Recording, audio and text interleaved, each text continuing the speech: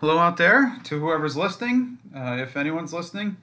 This is Pastor Tim Dooner of Valley Forge Presbyterian Church, and I welcome you to this first sermon from our late fall winter 2019 sermon series on Christian and congregational vitality, which is the first of three focus areas for our consideration and reflection and implementation along this journey of becoming a Matthew 25 congregation. This sermon is entitled Marks of Vitality, Lifelong Discipleship Formation. I invite you to enjoy and to become centered by a time of quiet and stillness as we prepare to think about this together.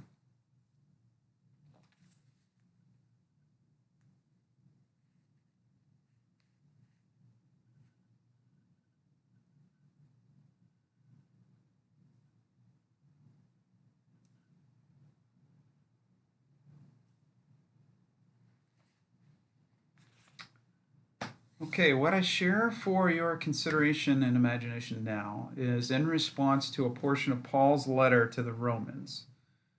This text is from the 8th chapter of that work. Paul wrote, "So then, brothers and sisters, we are debtors, not to the flesh, to live according to the flesh. For if you live according to the flesh, you will die. But if by the Spirit you put to death the deeds of the body, you will live. For all who are led by the Spirit of God are children of God. For you did not receive a spirit of slavery to fall back into fear, but you have received the spirit of adoption. When we cry, Abba, Father, it is that very Spirit bearing witness with our spirit that we are children of God. And if children, then heirs, heirs of God and joint heirs with Christ. In fact, we suffer with him, so that we may also be glorified with him. We know that all things work together for good, for those who love God, who are called according to his purpose. For those whom he foreknew, he also predestined to be conformed to the image of his Son, in order that he might be the firstborn within a large family. And those whom he predestined, he also called, and those whom he called, he also justified, and those whom he justified, he also glorified." We are grateful for how God uses this scripture to shape and inspire and call us. So this fall, the fall of 2019, our congregation we are taking our first steps along this journey of a new season, and being the church here in the Upper Marion area and all throughout the world. We've accepted the invitation of our denomination, joining with Christians of many more denominations, to be a Matthew 25 church. It's the invitation to restore the relevance of the church in the world by being a people of action, where God's love and justice and will for all humanity are embodied and acted out and on display in us, the church. So, in a series of sermons, we considered the foundation for this season with the stories and the parables that Jesus tells throughout what's recorded in Matthew's Gospel, 23rd through the 25th chapters. Those sermons are also online and on the podcast here, and I encourage you to go listen to them if you haven't yet. These reflections took us on this journey of considering the argument that he makes according to Matthew's Gospel. He makes this parable proclamation that the stones of the temple and all of the legalistic religion based on fear and guilt that happened within it were going to be thrown down. He talked of his religion of love for God and neighbor that would replace it. His parable of the faithful servants busy doing the master's work. The parable of the 10 bridesmaids about God's call coming to us at any time and the need for us to always be watchful. His parable of the talents, about how we're all entrusted by God with talents and resources that God expects us to use up to the limit of our abilities for God's sake and not just for our own. And his parable of the sheep and goats, which largely inspires this new season of participation in this initiative. Parable that invites us to consider that the ultimate expression of Christianity is the intentional love for the least of those around us, those most in need. And that this kind of life lived with love for God and neighbor, especially the neighbor in need, is the kind of life that God has prepared for us all since the foundation of the world. And when we live in this way, we inherit the kingdom that God always intended for us to be in together. Now, this is a challenging invitation because it's an invitation to deconstruct some of our religion and its rituals, norms, dogmas, assumptions, and expectations. It's the invitation to consider that worship services, fellowship groups and studies, gifts that we offer, are not in and of themselves what God is calling us to do, but are that which equip us for what God is actually calling us to do. The intentional loving care for our neighbors most in need until they are no longer in need. It's the invitation to believe Jesus, not just to believe in him. To believe Jesus when he says things like, go, love God, love neighbor, judge not, feed the hungry, heal the sick, sell all the extra stuff you have to benefit the poor, and that this will be the most full and abundant life. This initiative, the Matthew 25 initiative, comes with 3 areas of focus as part of its larger invitation to deconstruct, recalibrate, reimagine, and get active. And that first area of focus is to intentionally seek a greater vitality as a congregation, to build ourselves up as the church in strength and energy for the sake of that future work. And this is where we're focusing in this series of episodes and in this particular season within the life of our congregation in the late fall, early winter of 2019, as we consider 7 marks or characteristics of congregations that are vital, Christians that are vital. And then after the new year, 2020, we'll begin to reflect on the other 2 areas of focus in this initiative, which are the alleviation of systemic poverty and dismantling systemic racism, both of which we can obviously imagine as intentional loving action for the sake of neighbor in need. But before we do that, we have to think about what it means to be more vital. We have to seek a greater vitality and energy as a congregation. Maybe we should be careful about how we talk about that. Maybe we have the sense that vitality only means energy and liveliness. So if we think about what it means for a group of Christians to be vital, we imagine something that's high energy with lots of noise and movement, lots of people, lots of catchy marketing going out, big events that attract lots of people. Maybe we think of our music leader, Art Henry, leading groups of people and singing like it's a Billy Joel concert.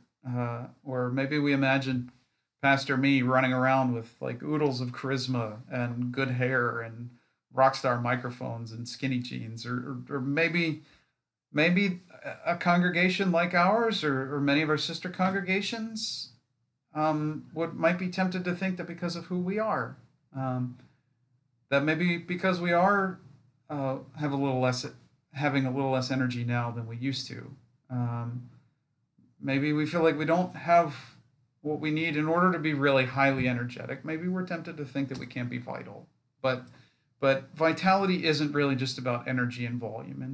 And I especially, I need to be careful about the ways I talk about it, just as we all need to be careful about the ways we think about it. The word vital means that which is absolutely necessary or essential. Our vital signs in our bodies demonstrate that we have what we need to continue living. If we're breathing, if our heart's pumping, if our senses are active, if our brains can respond to the stimuli in the world around us, then we have vitality. Within us is a power giving continuance to our life. To seek greater vitality with intentionality is then not to seek more energy or volume or numbers, and it's not to try to make ourselves more attractive. To seek greater vitality is to seek those vital functions that truly hold the power to give the continuance of our life, to claim them, to nurture them, to strengthen them. And we affirm that we're not just after any kind of continued institutional or organizational life, but a very specific life within the context of our calling into this Matthew 25 being. in which we find a fullness and faithfulness in life by our intentional loving care of neighbors in need. Any church can come up with events with big banners and DJs blasting music and can gather a bunch of people to have some sort of experience or entertainment and, oh, by the way, see the name of our church. But as a Matthew 25 church, what we're thinking about is that when people see our name, we want them to see it not because we did something energetic or entertaining, but because we did something in the spirit of the love of Jesus for the sake of our neighbors in need. To seek greater vitality is to seek those vital functions that truly hold the power for us to continue our life as those who embody and act out the loving will of God. So the 7 vital functions within a healthy and effective church that we're going to consider in this series of episodes: lifelong discipleship formation, intentional, authentic evangelism, outward incarnational focus, the empowerment of servant leadership, Spirit-inspired worship, caring relationships, and ecclesial health. Just as an individual seeking a greater personal vitality would work to strengthen the lungs and the heart and the senses and the brain, the church that wants to be more vital as a collective seeks to strengthen these vital functions. And it's important to note that these 7 vital functions don't include what we might assume are the life forces of church growth: charismatic leadership, attractiveness, being hip, full pews, oodles of money, bright, big, shiny buildings, etc., etc., etc. We're invited to see that what actually makes us vital is not a list of things that are out of our reach or out of the reach of any congregation, but are already possible, already within our hands, if we choose to exercise them. So in this episode, we consider the first of these vital functions: lifelong discipleship formation, without which the community of the church cannot be vital or healthy. So Jesus, who is our head, our master, whom we seek to serve and emulate and grant authority in our life, Jesus lived and taught in a time when the Pharisaical leaders were the loudest and the most energetic religious leaders. They had everybody's attention. And I would guess that was sometimes due to their charisma, maybe, and other times because of the ways that they were able to leverage people's fear of being punished by God for not believing or doing the right things. So the whole emphasis of the religion was trying to save the self out of fear. I'm afraid for my life here, thought a contemporary. I'm afraid for my life in the next life beyond this one, and so I have to do this ritual, or I have to make this offering, or I have to condemn this neighbor who's different in this way so that God won't, smite me, punish me, ignore me. But Jesus started a very different kind of movement with very different understandings of who God is and what God was really asking of us, humanity. Jesus' emphasis was not on saving the self out of fear of God, but on remaking the world into the kingdom on earth out of faith in God. Jesus' message about God was not that God was going to judge and punish out of wrath, but that God was going to call and commission and unify out of love. We can hear Paul echoing these same themes to the Romans that we heard from Jesus in Matthew. Those who are the children of God, the beloved of God, are not those who believe the right things or make the right sacrifices at the temple or go through the right rituals in order to save themselves. The stones of that kind of institution and that kind of religion were to crumble. He sought to bring them down. The children of God are those whose lives are driven by God's Spirit being active, who live by God's will for all rather than by their own fleshy desires. Paul wrote that this life is all about God working in the midst of things here, now, in this life for good. As we pray every week as a church, we pray for God's kingdom to come and for God's good will to be done here on earth as it is in the heavens. This is the purpose to which we are called. We're not called to piety or to religiosity or to righteousness and judgment of others, We're not called to save ourselves. We are called to participate in God's purposes in this life. And here's Paul's conclusion, the way he paints this picture. When we think about why God justifies and forgives us, why God calls us, or why God might glorify any of us, it's because we were predestined to be conformed to the image of Jesus, the one who came not to condemn the world, but to save it by love and action, and to lead it back to a place of peace. That's what God has intended for us all along. We're not forgiven by God so that we might know we've saved ourselves and then can go back to do whatever we want to do and start that whole cycle all over again the next week. We're forgiven so that we can be even more fully conformed to the image of Christ. We're not called by God to lives caught in this never-ending cycle of trying to save ourselves by piety, rituals, obligatory sacrifices, or offerings. We're called by God to be conformed steadily throughout our whole lives, more fully into the image of Christ. To put a fine point on it, we're not called to be good church members who support an institution for the sake of saving ourselves. We're called to be Christians who support the work and ministry of Jesus, to inherit the kingdom on earth by living with that same love and attitudes and actions as Jesus. We're called to be like Jesus, to feed the hungry, to give drink to the thirsty and clothes to the naked, to help the homeless to find shelter, the stranger to find hospitality, to bring healing to the sick.